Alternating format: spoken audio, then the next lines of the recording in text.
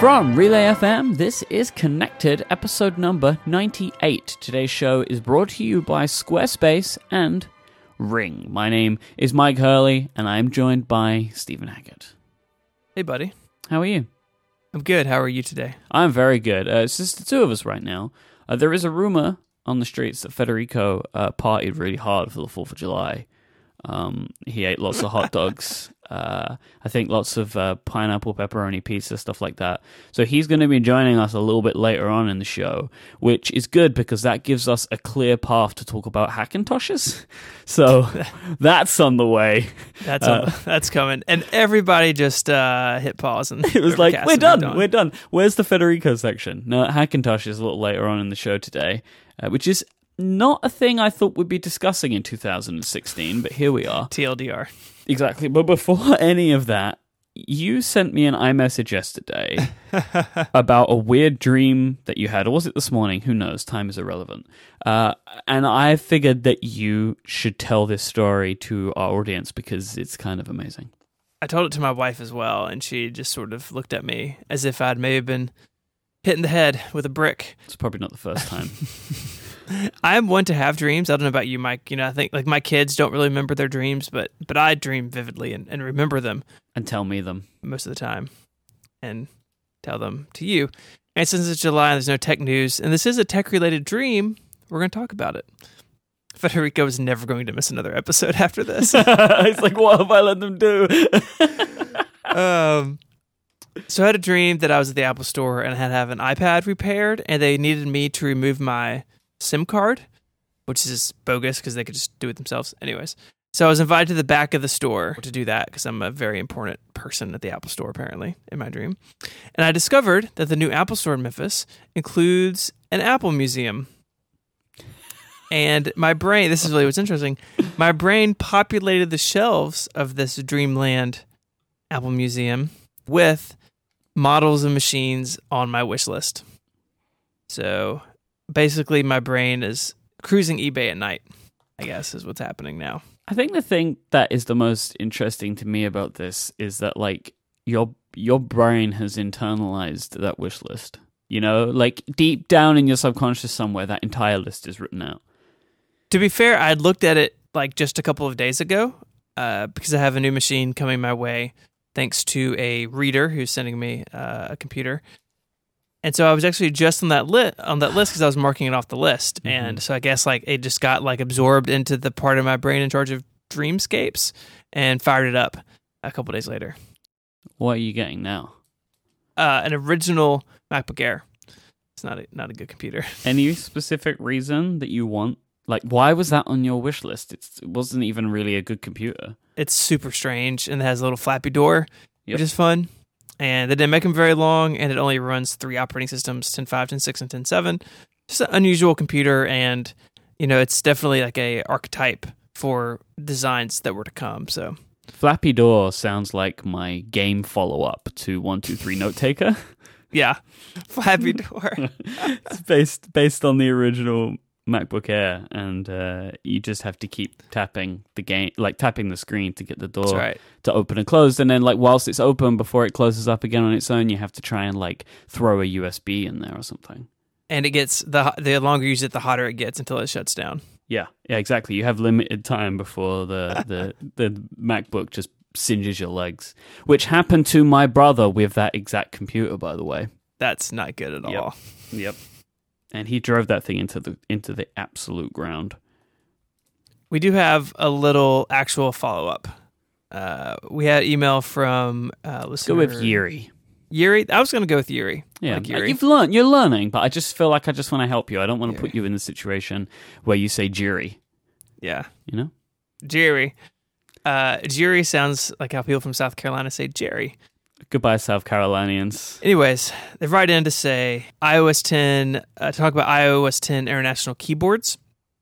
So Federico was talking about this in the last episode, that you can now switch between multiple languages on the keyboard in iOS 10. It's obviously a huge addition for somebody like Federico who works in English but lives his life in Italian.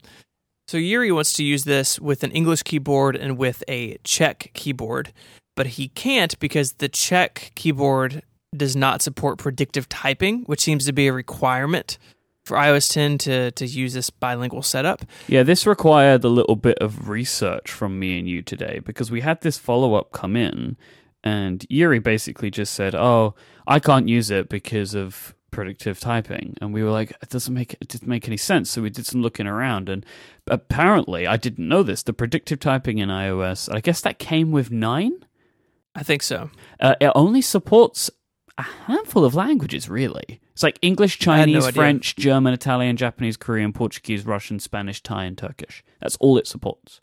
When like language support is like 3 times that amount, so interesting. Yeah, so there's a big page. We're going to link to it in the show notes right to the section we're talking about. But if you scroll up and down this page, it's basically iOS feature availability based on language. So like Spotlight suggestions are only, again, in a handful of countries. Of course, the music store is in a lot of countries. TV programs are only available in 6: Australia, Canada, France, Germany, the UK, and the USA. I mean, I knew that features were based regionally, but I didn't know there was a single page on Apple's website that explained all of it. So it's super fascinating. And to Yuri's point, there seems to be some sort of conflict with this new system and predictive type. And so I don't know if predictive type is coming to more languages, which obviously would be a huge win for international users, or maybe that Yuri and users like you're just going to kind of be stuck where because the features aren't fully there in the other language that they can't fully take use of what iOS 10 has to offer. But either way, it's a really interesting page and one that I like you was not aware of until today. No. And these things, I assume they come to other languages, but I think when you have languages that have smaller populations, they unfortunately, I suppose, just get deprioritized. Oh, absolutely. Sorry, Czechoslovakians. Yeah, it's rough. I've been to the Czech Republic. Good. It's a lovely country. So you have you've done a great thing this week. You've done an incredible thing. You've joined, maybe if only temporarily. Definitely temporarily. Maybe if only temporarily, the multi-pad lifestyle, which is fantastic. I would like to welcome you with open arms to the world of multiple iPad Pros. Congratulations. I'm not sure it counts if the big one is like in a box somewhere because I'm moving. Like, still counts. It's been off for a week. Doesn't matter. Still counts. So I've been spending time with the 9.7-inch iPad Pro this week. And I talked a little bit on Twitter the other night, but it's really, I mean, as you guys have already discovered, it is a great device. And the thing that I am sort of rediscovering is that 9.7-inch size. Because when I went to the 12.9 in the fall, I haven't really even picked up an Air 2 since then. My wife has one, so one's in the house, but at most I'm picking it up to like fix her iCloud backups when they explode every 6 weeks. Not using it whatsoever. And it's way more portable than the big one. The trade-off, of course, is that multitasking, especially when you have the software keyboard up, is just a lot. It's difficult. It's cramped. Just like what I was saying last week, you end up with kind of 2/4 of applications. Yeah. It's so that's a little rough, but I gotta say it's way more portable. And I'm not one to use an iPad at my desk like Federico is. I mean, I'm using it up and around through the house, but it's great, and the True Tone is amazing. And at this point, I only have a couple of days left with this. I'm really kind of borrowing it from somebody. At this point, if I had to choose, I may choose the 9.7 moving forward, but I don't know what I'm going to do. I'm not doing both. I can't justify it. But I wanted to understand why you guys spoke about it so highly, and I definitely have done that. I feel like over the history of this show and the prompt, you have done this about 1 billion times. Like, I like to just feel things out. You change sizes of devices constantly. Like, you go from 15-inch to 13-inch to 15-inch, and then you go from big iPad to iPad mini to 12.9-inch iPad, now to 9.7. Very indecisive. Very indecisive. It's true. That's why you also buy 13 colors of iMacs, because you can't pick the one you like the most. As far as each morning, I can choose which anti-computer I want to do my work on. So you have the multi-Mac life, I guess, right? Is that your thing? I guess that's your thing. We hadn't thought of that before. I'm the only one doing it. Well, nobody else would. But so about the 9.7, again, like I will underscore this. I think I said this to you the other day. This is, I believe, the best all-purpose computer you can buy today. Like, if you just are a person that wants to surf the web and do some email and maybe check a calendar, like, this is the computer with the keyboard, especially. I think it is like the ultimate computer for someone these days. Like, I know a lot of people, including you, have laughed about Phil Schiller saying like that the 9.7 is the perfect replacement for somebody who's looking to move from Windows to a new personal computer. I believe it. I'm so in on it. Everybody knows this by now, but like I think it is just a fantastic multi-purpose all-around machine that you can do basically anything with if you put your mind to it. And most people don't have to put their minds to it because the things that they want to do are very simple. And I hope that Apple can continue to try and crack this nut, but they really have to attack their own devices before they can do this. And I'm not confident they're going to go that far. One thing that really has surprised me is the smart keyboard on the 9.7 is totally usable. I wrote this big thing before they shipped it saying this is going to be janky. Everyone, like Jason said the same, right? Like he had absolutely no hopes for it, but you use it and it's like, oh, this is perfectly fine. It's not I don't think it's as good as the 12.9 keyboard. I prefer the larger one. In fact, last night I was using both. I've been using the small one for like a week. Oh, I thought it was in a box. I boxed it. Just sneaked out of the box, huh? It's not. It's back in the box. The smaller keyboard is not as good, but it's perfectly serviceable and definitely a lot lighter. You pick up the little one and then you pick up the big one. You're like, holy moly, this one is made of lead and concrete. Yeah. Anyways, so that's going on. I will follow up with what I decide to do. Keep both iPads. Probably be nothing. Probably you're going to not sell the 12.9 and buy a 9.7 and that's it. I could promise you that's not the outcome. We'll see. This episode of Connected is brought to you by a new sponsor, and that is the Ring Video Doorbell. With Ring, you'll be able to see and talk to anyone at your door from anywhere in the world using your smartphone. You can protect your home and loved ones today by going to ring.com/connected, and for a limited time, you will get $50 off their Ring of Security kit. Let me tell you why Ring is interesting and important. There is a home burglary every 13 seconds. It is a thing that happens.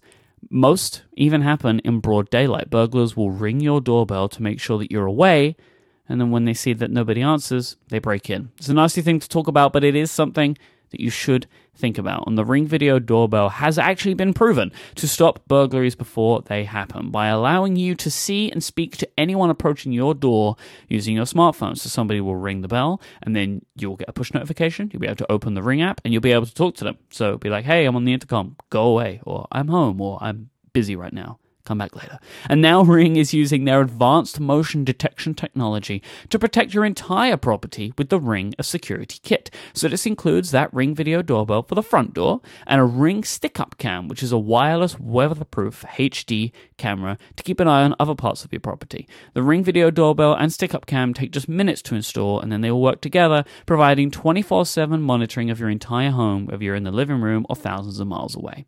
So the stick-up cam is something you'd put maybe on the side of your house or on your back door, and you'll be able to see anybody that comes near that. So they don't ring it. It's like a companion to the doorbell, right? So you have doorbell on the front door, stick up cam somewhere else in the property. You could have multiple ones and they can all talk together. It really is very exciting. Ring are sending me one of these kits, and I cannot wait to install it. Listeners to the show know I've been on a bit of a home security kick right now, and I'm super excited to have the doorbell on my front door, and I'll put the stick up cam above my back door, and I will feel completely secure with Ring. It's that peace of mind. That's kind of all I'm looking for with this stuff, and this is what these types of products provide. And also, if I'm being super lazy and don't want to go downstairs, I can tell the delivery man to just leave the package by the door. Join the hundreds of thousands who protect their home with Ring. For a limited time, listeners of this show can get $50 off the Ring of Security kit. This is the lowest price anywhere, so go to ring.com/connected right now and claim your $50 off. Thank you so much to Ring for their support of this show and Relay FM. So some news broke last week, which it's not big news, but I think it kind of follows on for a bunch of things that we've spoken about in the past, which is Evernote has announced some new pricing tiers. it's kind of a bit tricky, I think, to understand what's happening here, which is part of the problem. Like, if you're going to announce some pricing changes, make them clear. And at least I don't feel very clear on this. Do you have a handle on what's going on? Yeah, they're just charging more. All right. But there's also like the free plan now. You can only have certain amount of devices or something like that. So it's really two things. So the if you just sign up and sync it for free, you are now limited to 2 devices. So if you are using a phone and 6 iPads and a computer like you are, you have to pay. And if you are paying, those prices have now gone up a noticeable amount. It's actually the second time, I think, the Evernote's bumped pricing in the last 12 months. You know, I think the bigger, more interesting thing is here is like, how is Evernote doing as a business? And my guess is not super well. I think anytime you put up prices like this, it's because you need the money. Yeah, and something isn't balancing, right? Which is why you put up the price. And, you know, they've let some people off, which is always hard to see. And got a new CEO, and you know, Evernote is in the unicorn club of what is it, valuation over $1 billion. But a lot of people have speculated, I think, including us, that they may be the first of those companies to not make it. And I think that the reasoning is that, you know, they are now competing in a space that has many more options than it did when they launched. And Evernote has not focused on, in my opinion, not focused on the things they needed to focus on to stay ahead. Where if they had made their clients better and had worked on importing and exporting and worked on syncing without conflicts with multiple people, as opposed to a weird retail business, then maybe they wouldn't be in this place. But many Apple people, at least, including myself, have completely moved to Notes, which is built in and free and works with iCloud and does everything I needed out of Evernote except for sharing, and now that's coming this fall. So they have increased competition. They haven't focused on what made them great, and now I think they're suffering for it, which really stinks. I hope them well, and I hope that they can figure it out. But it just really seems like it may be too little, too late. So I am an Evernote subscriber, and I'm very confused. This is part of the problem. I don't know what's happening here. So I've not got any email from them about this yet. And I am currently on Evernote Premium, and I pay £3.99 a month. But when I look at their subscription plans, that's what Plus is now, and Premium is a different price. So I have no idea what's going to happen. Like, I'm kind of a bit confused as to what is happening with my Evernote account. And I'm happy to pay, like, I mean, even then, like, I'm looking at like $3.99 a month when I honestly use it a few times a year. And I'm thinking about trying to see if I can migrate stuff away from Evernote. What I use Evernote for now is just to email travel documents to.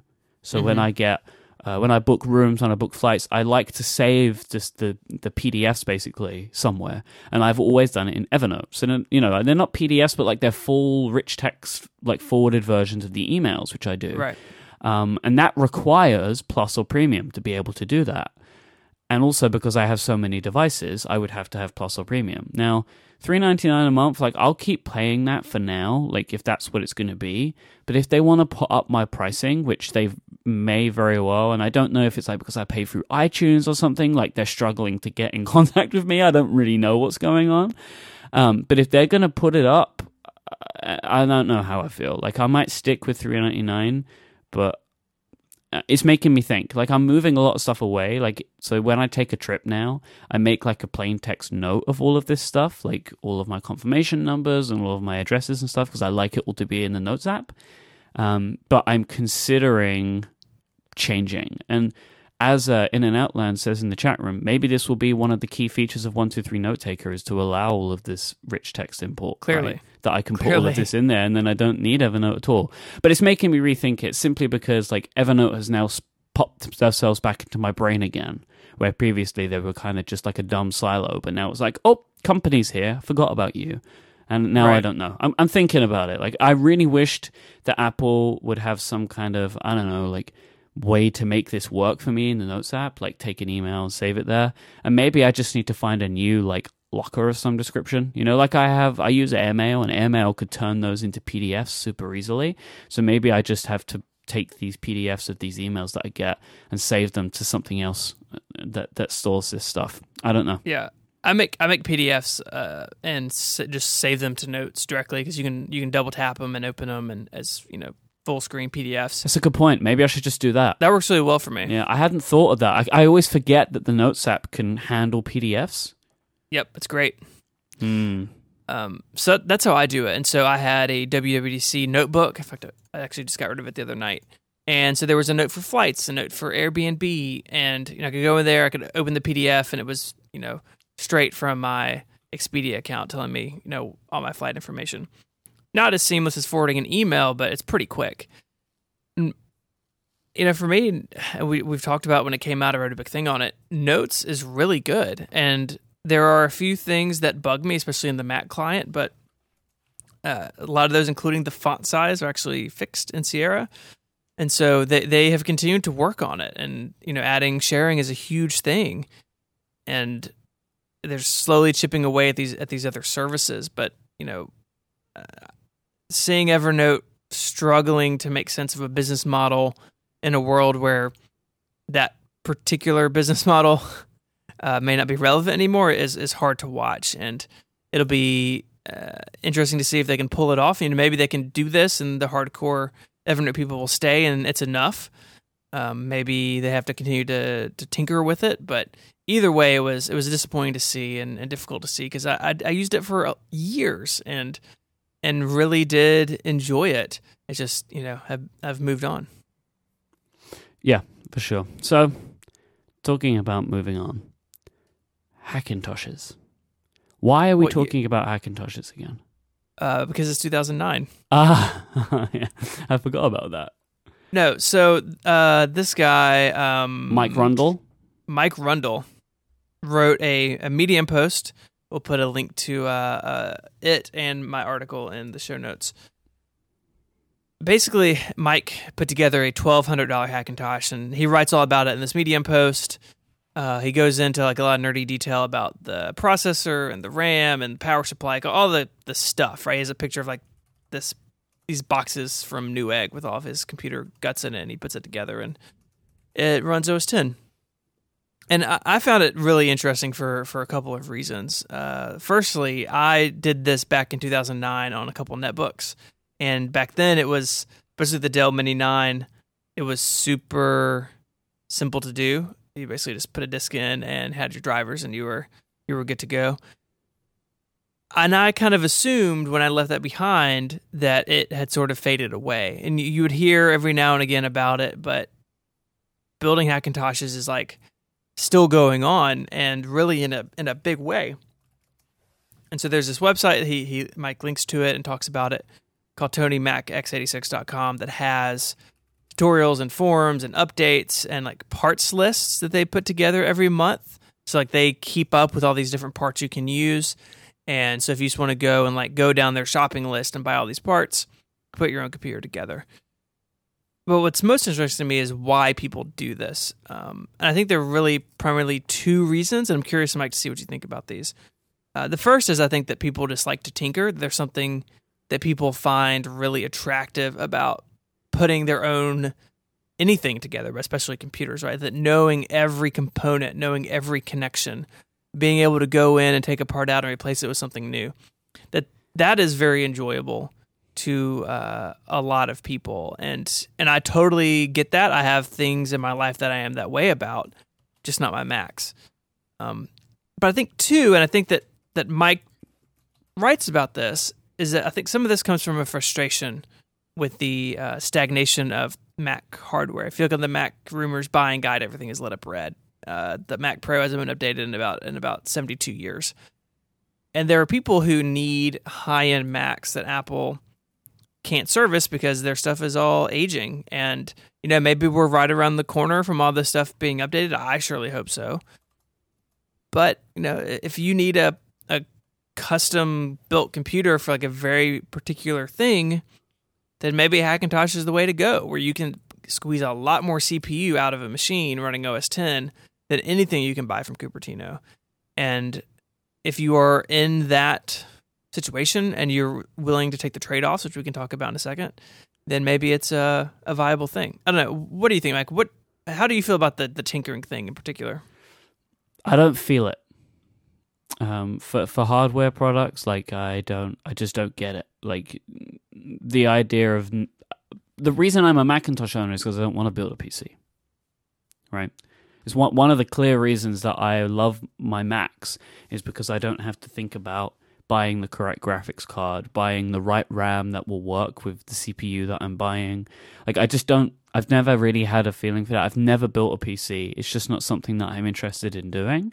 But I know that there are people that want to do it. And I guess for people that were PC users maybe in the early 2000s and used to build their own gaming PCs and stuff, and then they've moved over to the Mac because they like OS X, I can see how it is a thing that you might be difficult to let go of.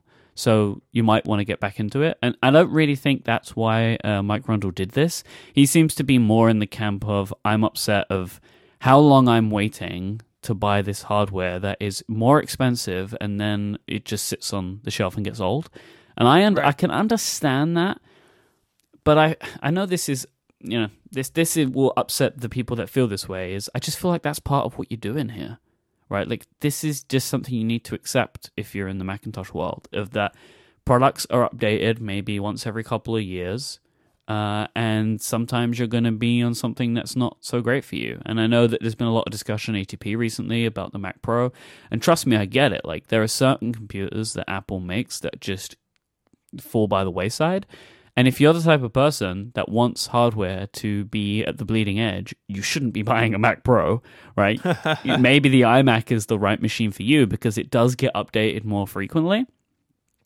But I can see how it can lead someone down the path of wanting to build their own computer, because then they can dictate how fast it is, and then they can, upgrade it as they want to. And I know that was why the cheese grater was so popular with a lot of people, because it was expandable. And whilst the Mac Pro is kind of, to a point, the current one, a lot of the parts that people want to be able to upgrade, they can't, because either it's one that is not upgradable or is a very specific type of part that just isn't really made, right? Like there are some weird connectors and stuff that people don't really make a lot of stuff for. Am I right in thinking that?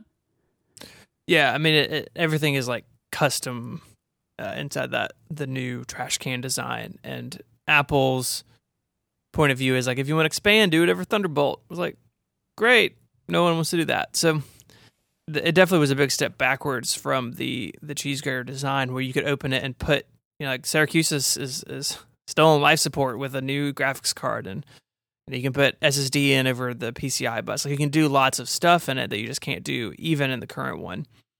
And it's it's something to think about when you're buying a system.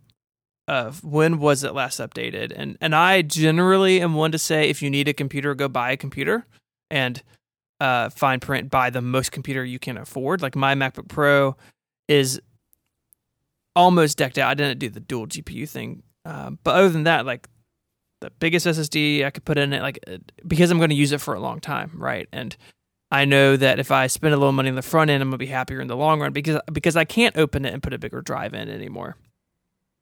But where these people are falling into the pressure point is that I need a computer to do X, right? These high end applications, and Apple's hardware is just languishing, and that's really frustrating if you need to get work done on something that just can't cut it anymore.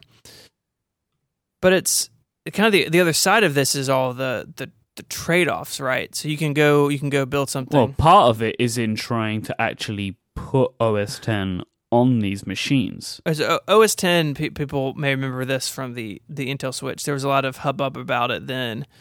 There's actually, in the hardware of a Mac, there are checks that OS X looks for and says, am I running on a valid Macintosh computer, yes or no? And so you have to fake that.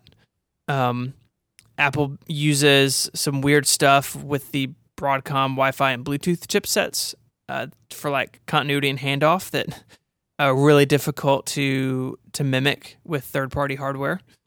And the holy grail in this article is iMessage. I didn't know this till I read this.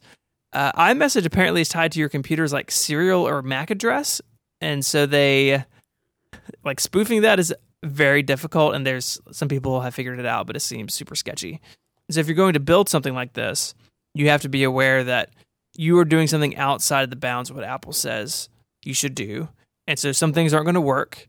Things like software updates are going to be your enemy. You can't just run, the new version of El Capitan if it comes out, 10.11.6 or whatever, because it could explode your entire thing. And so you're waiting on the community to say this update is safe if you run these components.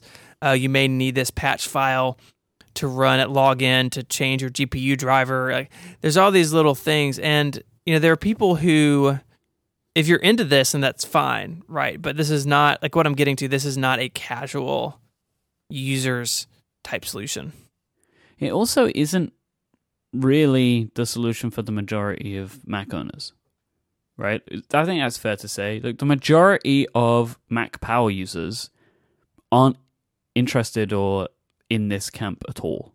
Yeah, absolutely. I mean, there are people that do this. I mean, and it's like, all of the things that don't work are like flat out one of the reasons I wouldn't do this. Like, I don't want any of that stuff to not work. I don't want graphics card issues. I don't want audio issues. I don't want iMessage problems. But even just like the steps that Rundle runs down and how you actually install OS X onto the computer, it's like, no. It makes me remember when I, would unlock the bootloader on an Android phone. It's like, here is like 10 steps where you don't fully understand what you're doing and you just got your fingers crossed that you put everything in the right order because otherwise it's all going to explode into a ball of flame. I am not criticizing anybody that does this. It's just merely pointing out that like there is no bone in my body that wants to be involved in this. Especially like I can't imagine making the stuff that I need to make to earn my living on a computer that is sketchily put together. I would be so scared that like at any moment it's just going to stop. Yeah, no, I agree. And when I was doing it back in 2009, that was not my main system. I had a MacBook Pro. Then I had this little Dell Mini 9 that was adorable with Leopard on it that I would take to class and take notes on. And knowing that, updates would break it and that the battery life wasn't very good and sometimes audio didn't work until you reset the PRAM, like all this, all this stuff. It's just interesting, though, that it's still a thing, right? Like that's like the whole underlying thing of my post about it was like I had just assumed this had all gone away, but clearly it's still a vibrant community, and it'll be interesting to see what happens to this community long term. I don't think Apple is playing cat and mouse with this like they did with iOS jailbreaking back in the day. Like, do you remember like it's a jailbreak would come out and then Apple would update just to block that jailbreak and to go back and forth. Yep. And for a while, Palm was syncing the Palm Pre through iTunes and then cat and mouse it. Like, I don't think Apple's doing that here. Maybe if you run one of these, you feel differently. But from the outside, my guess is that Apple just doesn't pay attention to this very much and that they're going to do this stuff for their hardware. And if it breaks Hackintosh, it's too bad. But if it doesn't, then, this very small community got off lucky. Yeah, I mean, the thing is, I think Apple probably feel about it now is like, we know we're going to break this. Like, people that do this, like this, they're not like setting out to do it. But yeah, this is definitely going to happen. It's going to break. Right. And what will happen to this community if Mac switch to ARM processors? Like, if the MacBook ends up running the A12 system on a chip from Apple instead of an Intel chip, like, what happens to this community? Is it going to be even possible to do? My guess is no, or that it'd be much more difficult. And so it's, this community really didn't exist in the PowerPC days. It is a byproduct of Apple switching to Intel for the most part. And what happens if Apple switches away from Intel at some point? And, there's going to be a thing that is just locked to this period in the Mac's history. But anyways, still a thing. Today I learned. What do you think about the idea of the Macs going to ARM? It's complicated. And looking at something like the MacBook, the Intel Core M is just so slow. Could Apple deliver a faster MacBook if it ran on ARM?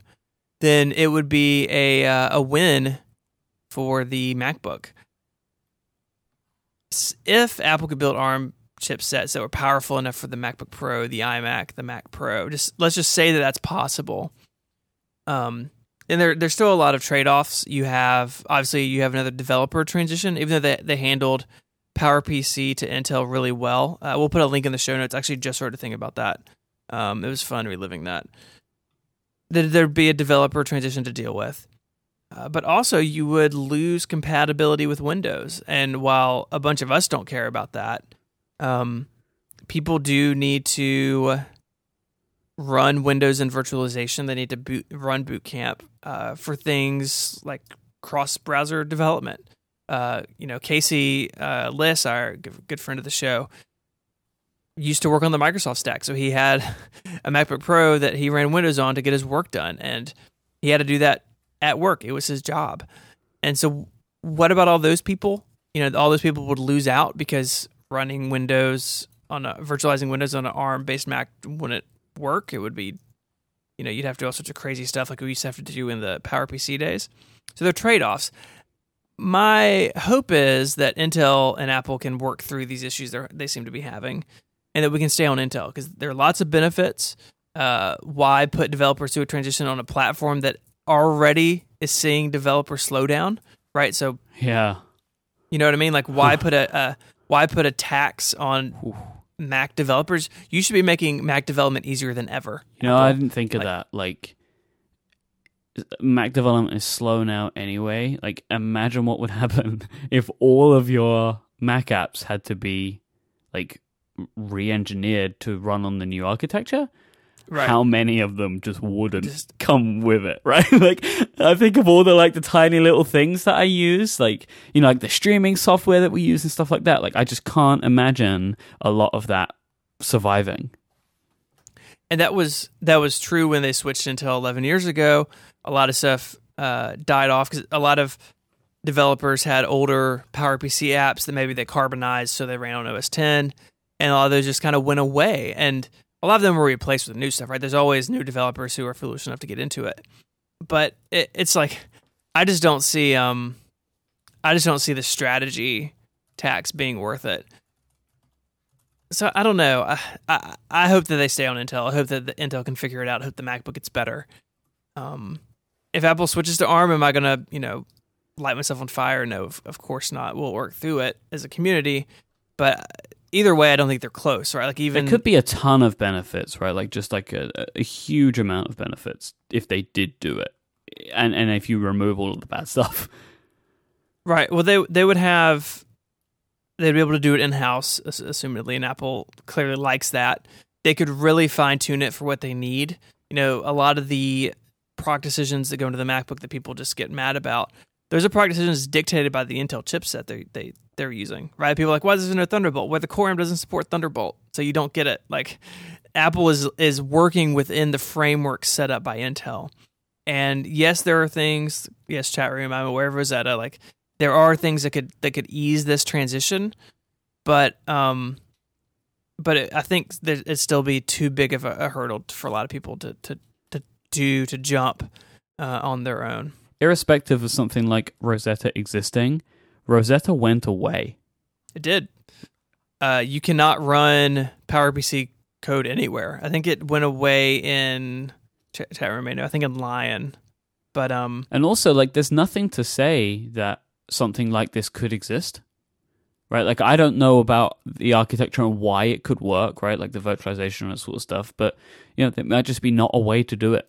You could run Windows on an ARM Mac, but it would be like running Windows on a PowerPC Mac. Way back in the day, it's going to be very slow because you're actually virtualizing the processors and everything, as opposed to just creating a virtual machine that runs on the same hardware. But going back to the benefits for a second, you would have something really fine-tuned for the system. You would have something where you control all the parameters. You would have something where, assumedly, you could tune up for like the right things. So if you wanted a system that was really all about battery life, you could build a system with that in mind. If you could look at the Mac Pro and say, we just need something that has more GPU power than anything else, you could build something to serve that. So there are opportunities for Apple to sort of be more flexible with the Mac hardware if they controlled the entire thing. But is that benefit worth the cost to users, the cost to developers, the cost to Apple in doing this? Like, I have no doubt at all The Mac OS Sierra is running on an ARM Mac somewhere at Apple. They did it. They kept it up from Next Step to Tiger when they switched to Intel. No doubt someone is doing that. But there's a great cost in making that change. And I just don't know if Apple would see it as being even worth it for the Mac at this point. I'm kind of hoping that the Mac's relative popularity to iOS means that Apple's going to kind of leave the Mac alone in this regard and just let it keep doing its thing. And because, while we have stress right now about no updates, overall, the Mac line is really good and it's better than it's ever been. You look at something like the iMac you're sitting in front of now, Mike. It's one of the best computers Apple's ever made. It's hands down. Oh, yeah. I mean, I'm very happy with my iMac. And I'm hoping that, the next MacBook Pros would make me very happy too, right? Yeah, me too. So there's lots of opportunities for the Mac to continue to be great running on Intel. They just got to get Skylake figured out. They got to get stuff shipping again. So I don't see this being a thing that we got to worry about anytime soon. Yeah. I do feel like we would probably sooner be all iOS than Apple switching to ARM for the Mac. I just don't see it, right? I just don't see that those two things are going to happen at a rate other than that. I just feel like iOS will be the dominant platform before Apple makes a huge change from Intel to ARM for the Mac. That's how I feel about it. It'd be interesting to see if I'm proved wrong, but it just doesn't feel like it's going to happen to me. It just feels like a lot of work for the smallest platform. Well, yeah. In current sales now, right? I know that I kind of I was going to make a watch upset joke. a lot of people there, but if you look at what's being sold, right? No, I'm not upset about that. I was going to make a watch OS joke. Hey, we don't know, man. Maybe they're selling more watches. They're not selling more watches, but maybe they are. We don't know. That would make me sad. Oh, can you imagine? If they sell more watches than they sell iPads, I would cry. At that point, we can all just quit, right? Me, you, Federico, we're done at that point. Yeah. So I did not expect to talk about ARM versus Intel today with you. I don't feel like I'm sufficiently qualified to have that discussion. No, I apologize to you. It's called John. So Hackintoshing is still a thing. People are still doing it. I don't have any desire to round all this out. I don't have any desire to do this, even though it would seem on paper like this is right up my alley. How I closed my blog post was this is a young man's game. I'm with you. I need my Mac to be rock solid every day. And even though my MacBook Pro has sketchy old Intel stuff in it, that makes me a little sad. It is reliable and it is consistent. And that's what I want out of my Mac. I want to be able to open it each day. I want to come up to my desk and wake it up. And I want to get my work done on it. And I don't want to have to worry about a software update that ran overnight and broke my audio driver because I'm a podcaster. I need that to work. And, for me, as great as this is, and it's part of my brain is really tempted, let's buy a bunch of parts and build a computer. I need my Mac to be a workhorse, and I don't have time or the patience or the ability to be distracted enough to deal with all the side stuff that would come with it. Yep. Well, that's Hackintoshes.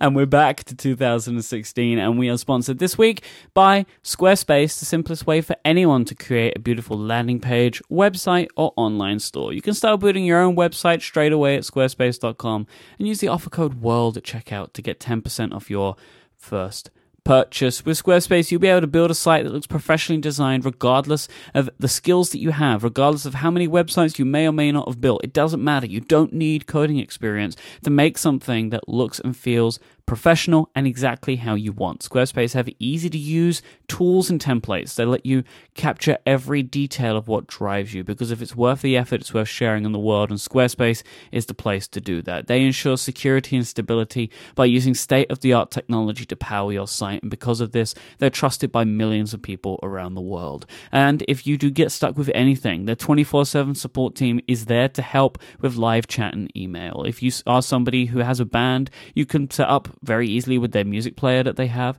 If you have a store, you can very easily set up a store for your Squarespace site. If you have a portfolio you want to show off, they have gallery tools that you can just drag and drop right in. It's so simple. But if you are someone who does know what they're doing and you want to just have somewhere that's nicely hosted and supported and maintained for you, but you want to dig into the code yourself, you can do that with Squarespace's developer platform. Anybody can access it, and you can dig in if you want to, but you really don't need to. If you sign up for a year, you'll also get a free domain name, and Squarespace plans start at just $8 a month. You can sign up with a free trial today, with no credit card required, and start building your own website straight away by going to squarespace.com. And then when you decide to sign up, by using the offer code WORLD at checkout, you'll get 10% off your first purchase and show your support for Connected and Relay FM. Thank you to Squarespace for sponsoring this week's show.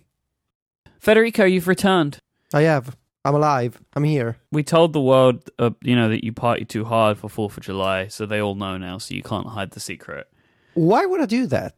Exactly. Why would you do that? It doesn't make any sense. No, I was just... it was an ISP thing, and I know that now Steven's going to make a joke about ISP on fire. But yeah, ISP troubles again, but now it's sort of works. But I'm still waiting for a fix. Anyway, I don't party for the 4th of July. I just watch the tweets go by with the pictures of the fireworks and hamburgers and whatever it is that Americans do. Flags, I guess. That sums it up. I watched the John Cena video, which was pretty awesome. Yeah, I freaking love that video. Yeah. So I'm back just in time, guys, for a change. And that change is the second beta of iOS 10. Finally. Yeah, so that's out now. We have the second beta, and there are some changes that are notable that I think are kind of might be worth mentioning today. One of them is the way, like a bunch of changes to messages, and a lot of it is focused around stickers. So over the weekend, in the actual App Store, the current App Store, the sticker packs started popping up quite randomly, and I think unexpectedly, right? We had smileys, hands, and hearts, and the classic Mac sticker packs pop up. Yeah. Which didn't really make any sense. And if you downloaded them, and if you do download them on iOS 9, kind of nothing happens. Like you just press download, and then it says the word add, and then you press the add button, and nothing happens to them, which I really like. And it's cool to see that they put these in there, and that we can see now that they've put them in, because there has been, I think, a bit of an overhaul of the stickers and the iMessage stuff in Beta 2. It's still buggy, of course, but it is now responsive. I think you would agree with me, Federico, that in Beta 1, a lot of the sticker stuff was basically not worth using. It was awful, just unusable. They wouldn't scroll, they wouldn't load, and it was just terrible. I was trying to send stickers to John on iMessage, and I was trying to send a bunch to you, but it was just terrible. It wouldn't work. Now so I just installed iOS 10 on my Beta 2 on my iPhone. They do work now. It's still not great and still clearly not finished. And it's obviously a beta. And the scrolling is all janky. Yep. And opening the bottom drawer to view the currently installed apps, it's also kind of buggy. Sometimes all of the issues that you would expect from a beta. Yeah. And rest assured, we have filed radars already. Mm-hmm. And when you go to the App Store, there's some crashes. But I feel like the basic idea is in there right now, which is you can tap on this grid icon in the bottom left to open this panel, which is sort of like a whole new home screen just for iMessage. And with that concept comes also the ability to rearrange these icons on this new home screen. So you can tap and hold, and you can move them around. And it does a weird thing for you to get out of this view, though, which is, it's strange to me that once those little iMessage icons are jiggling, the way that you stop them jiggling is to press the home button, but you don't go home. Nice private API used by Apple. I don't think any other app has done this before, right? Like that you can press the home button and something else happens. I don't think you can. I mean, like even an Apple app. Probably not an Apple app. Maybe the only instance I can think of would be when you configure Touch ID, and if you accidentally click the home button, it tells you, oops, you clicked the home button, maybe you're just supposed to rest your finger. There you go. So the API exists, right? Yeah. They just haven't used it before, and now they use it for this. And it is kind of weird, because like when I was trying to stop them from jiggling, I didn't know how to do it. And I was pressing the home button because I was going to go and force quit the application. And I was like, oh, that's how it works. So I would say that the most notable changes that are going on and that will continue to happen, I think, is in the images app, which lets you look up images and videos.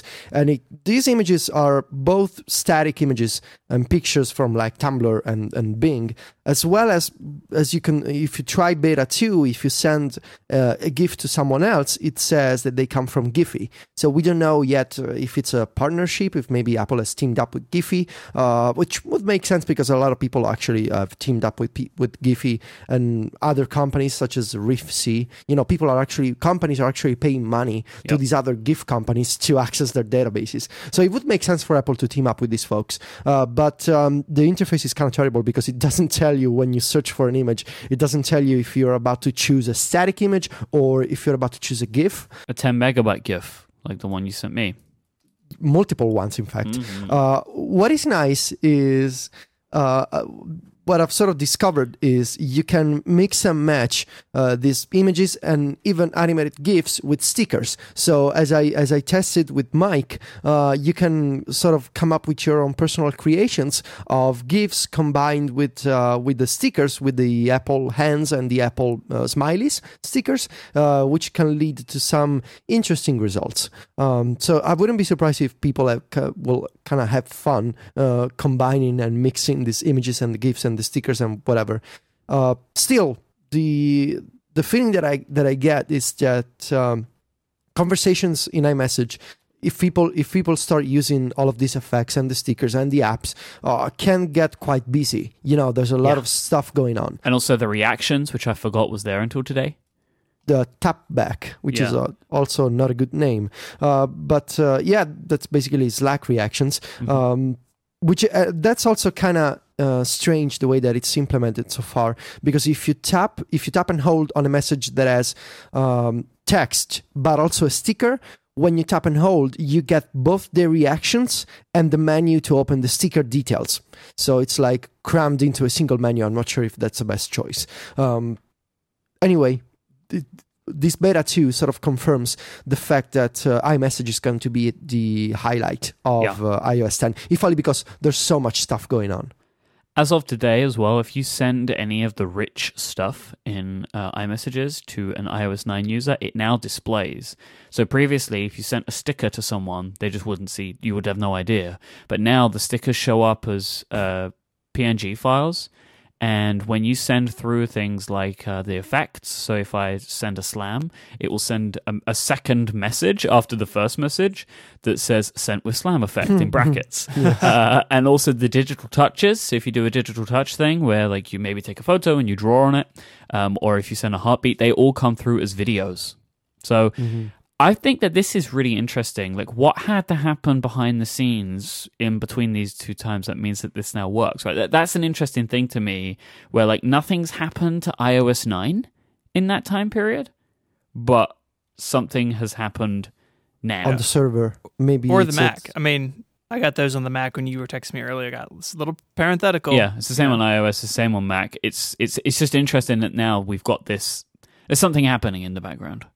Yeah, I really hope that Apple changes the way that the behavior of rich links was in the beta 1, which is you need to confirm that you want to load the preview the first time, and then after that, the rich links load with a rich preview by default.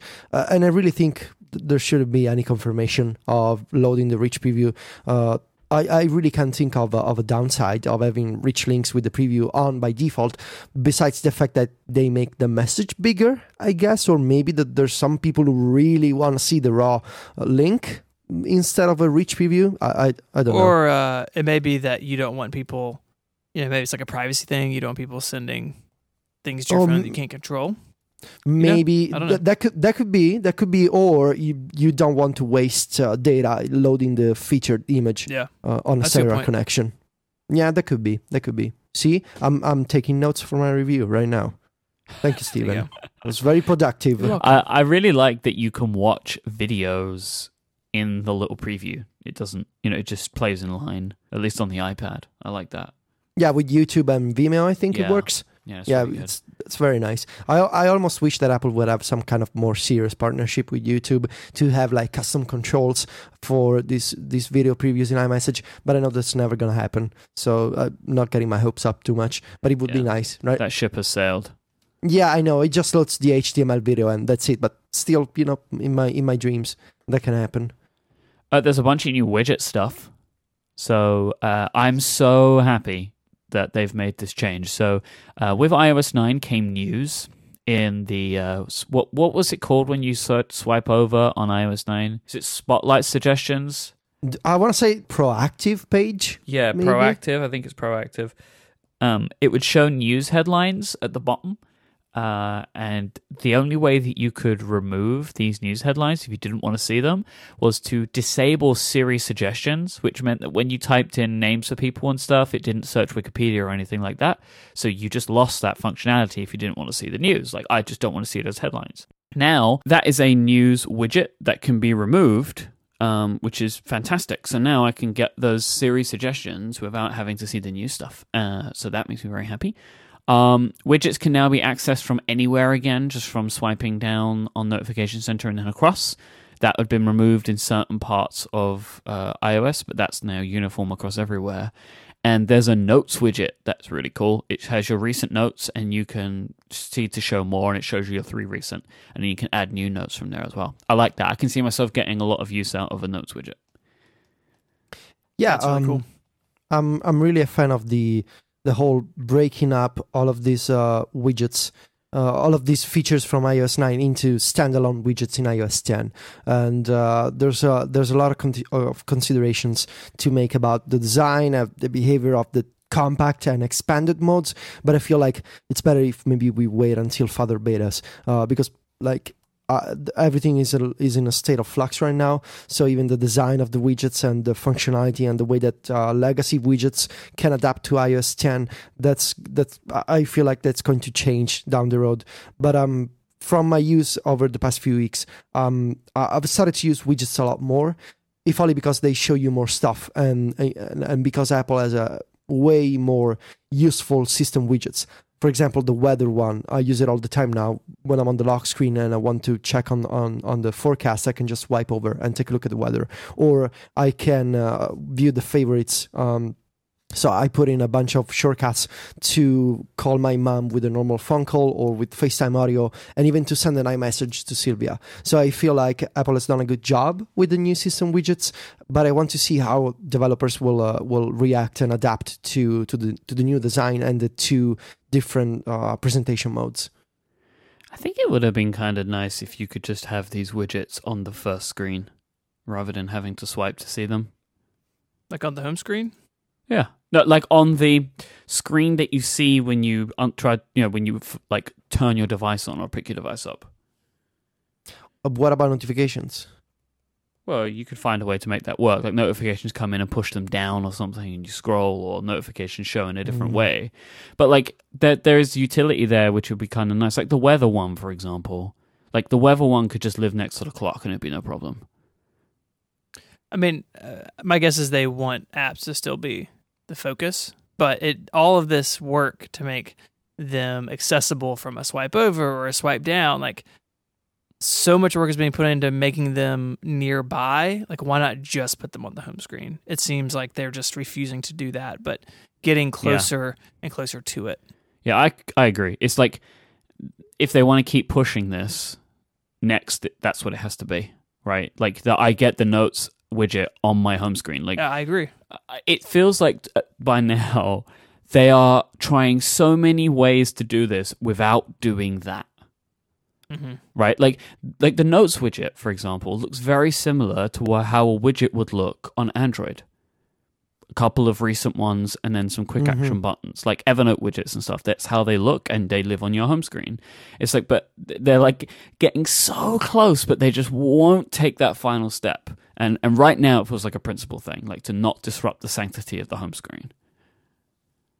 Yeah, that's more on principle, really, at this point, because they truly believe in having the app icons and all the other information separate. I can see how maybe in the future this wall will come down, but right now it's more useful than what it used to be. But if you know how it works on other platforms, it can be awkward because, as you say, once you know, you start thinking, why is this not on the home screen? Yeah. Why do I need to swipe over? I feel like we'll get there eventually, and this looks like a first step. Or maybe a second one. App Store, Federico, is now enabled for split view. Well, finally. I mean, every time I'm putting together the newsletter and I need to switch from my text editor to the App Store to look up an app description, I cry inside very much on iOS 9. And now I saw a screenshot, someone tweeted that the App Store can be used in split view, which makes me very happy. And I have reason to believe that last year it simply wasn't done because they didn't have the time to update Apple Music and the App Store with split view. So I guess they found it. So good news on the people who found the time to make this happen. Thank you. And just a couple of last very quick points from 9 to 5 Mac. Apple News is now a removable application. And the keyboard click sound has now reverted to the previous version. No. Why? I didn't like the sound. Oh, it was really funny. No, the sound didn't need to change. This is why we can have nice things. The sound didn't need to change. Why change it? You people, you nerds and your crazy ideas. This is the problem. Well, I would say the crazy idea was changing the sound. You gotta turn those sounds off. Turn them off. It was lovely. Well, I have them off. Why would you keep it off? It's so nice. Because when I'm typing on my devices at 2 o'clock in the morning in bed... Oh, well, okay, sure, but what about during the day? What's the point in having them on during the day? It's feedback. No, my devices are always on mute. No, you don't need to hear the feedback because you're such a good typist. Right. Look at you. Wow. It's a sick burn. I don't know how to deal with that, so we might as well just move on. Federico, when these new betas come out, how does it affect the work that you've done? I hope it ruins it. I don't really hope that. Wow. It kind of does, so thank you for reminding me. So what happens then? So like you've written a bunch of stuff, knowing there's going to be more betas, and then new betas come out, and then you have to go and change it. Like, what does that do to you? Well, the tricky part is trying to understand what's going to be a big idea, a big concept that's not going to change, right? And what is a small detail or a decision that can be reversed. So during the writing and the research process, what I struggle with all the time is trying to put it all on the table, all of the features, all of the big and small ideas, and separate them into things that are big themes, core changes to iOS that are not gonna, go away, like the Siri API is not gonna disappear, or the 7 features that are enabled for Siri, those are not gonna change. But maybe, everything else can be, smaller decisions can be reversed, or can gain different settings, or can maybe an option is on by default, then in a later beta it's off by default. So trying to separate those two aspects is what takes a lot of my time. I'm gonna give you a few examples. So I've started writing from the introduction to the first sections of my review, which are going to be about the lock screen and about the first things that you see, so the setup and unlocking a device. And I had this section, or this mini section inside of the whole unlocking discussion in the review, where I was talking about the behavior of the lock screen in iOS 10, and how you need to click the home button, and how you can just rest your finger on the Touch ID sensor and you can see a lock in the status bar. And it's a different process from iOS 9 because it's now a two-step process. You can authorize without unlocking a device. And in beta 2, the behavior is still the same, but there's a new option that I don't think it's fully working yet in accessibility to unlock a device just by resting your finger, which it's not clear what it does yet, but potentially that will require me to update my review. And the status bar is also different now because besides the lock icon, there's also a message and a new animation. Or, for example, I had another section that I wrote today. I was writing about lock screen widgets, and I was covering how legacy widgets from iOS 8 and iOS 9 would be cut off in iOS 10 if they did an update for the new design, which requires developers to have compact and expanded modes. When you say cut off, do you mean that they would be shrunk? Actually cut off. Or do you mean like they won't exist anymore? No, cut off visually. Like a long list, cut off in the middle. So, for example, like the Fantastical widget, if you have a lot of events and reminders, or the workflow widget, if you need to view a long list in a workflow inside the widget, it would be cut off in the middle because the widget defaults to showing you compact mode. Uh-huh. And now it looks like there's some changes in beta 2. So I had a whole, section talking about legacy widgets and the transition from old design to new design. And it looks like there are some changes in beta 2 which make legacy widgets behave better. So they're no longer cut off, even if they don't support compact mode, at least based on a few tweets that I saw and some tests that I ran on my iPhone. So that will require me to update that section. But see, it's one thing to for a detail like that to change, because I have 2 paragraphs, or maybe even just one, where I talk about this transition and what Apple could have done to ease developers and users and their widgets into this new design. But that's no big deal, right? Because I can just rewrite a single paragraph. What would be a problem would be if a whole section, a whole feature changes in a major way, such as it's no longer possible to start workouts with Siri. That's going to be a problem. Or if Apple completely changes the multilingual keyboard, for example, and it turns out by beta 4, well, guys, sorry, we made a mistake. It's no longer possible to type in 2 languages. That's another section that goes away. So I need to be careful picking the sections that I start writing before. I felt comfortable starting from the lock screen because I feel like what you're going to be able to do is pretty much going to stay until the very last few betas. But as we saw today, there can be some minor changes occurring between now and September, and I need to be aware of those. But as long as those are minor changes, such as widgets no longer cut off, or there's a new status bar message, or there's a new option in accessibility, that's okay.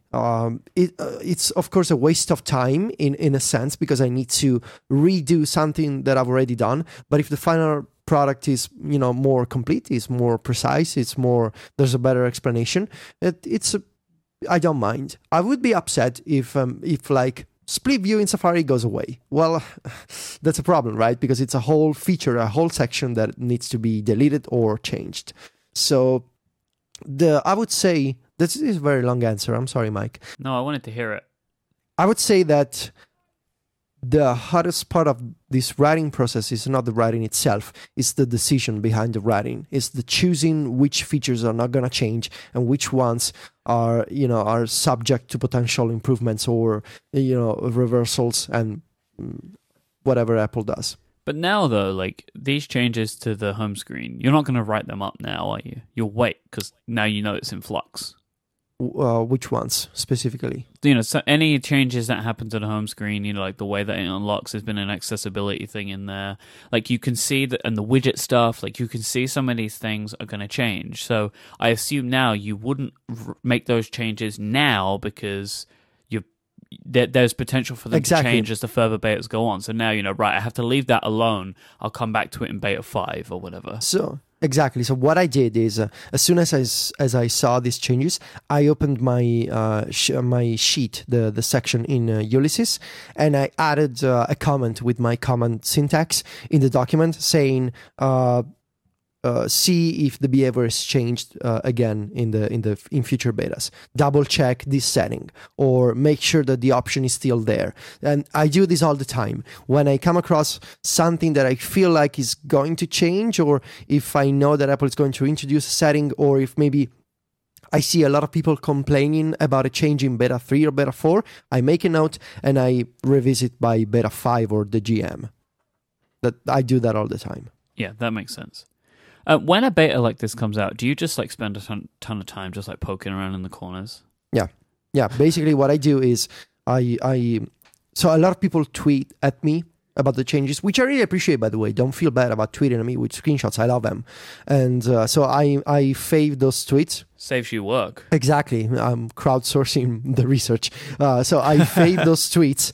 I take a look at what the blogs and the forums are saying around. I spend a lot of time on Reddit, a lot of different blogs, just even to get an idea of what other people think, because it's my job with the review is not just to talk about my experience, it's also to describe the potential changes for a lot of different people and what they mean. So I take a look at a lot of different sources, a lot of different places. And also what I do is I have a note in the Notes app where I jot down stuff quickly, such as when Steven was telling me about, stuff that I needed we were talking about iMessage.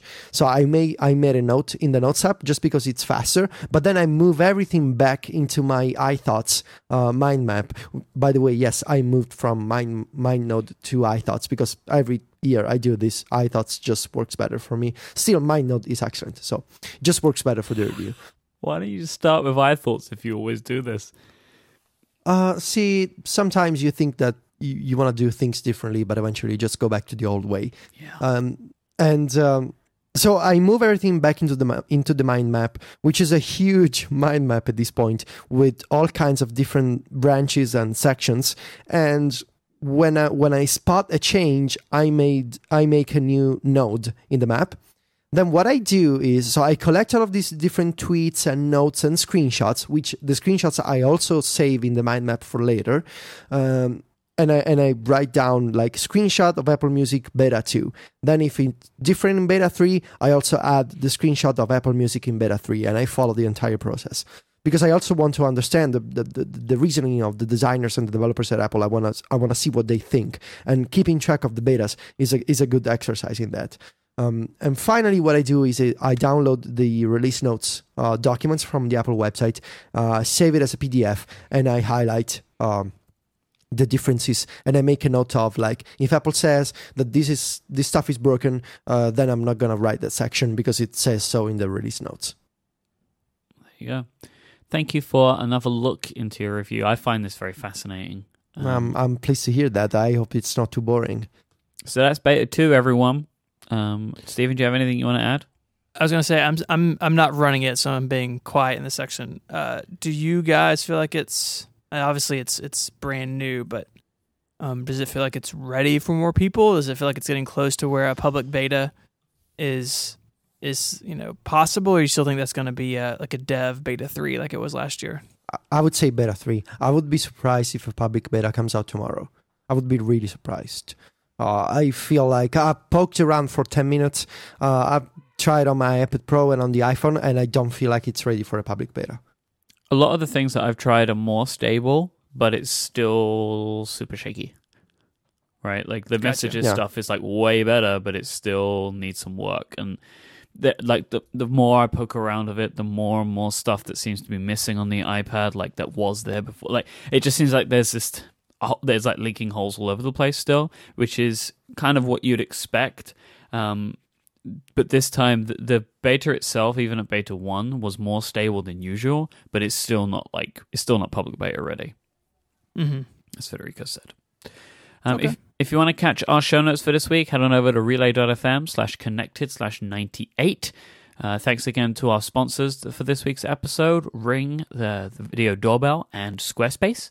If you want to find Federico online, he's over at macstories.net. And he is also on Twitter. He's at Viticci, Viticci. Stephen is at ISMH, and he writes at 512pixels.net. And I am at iMyke, IMYKE.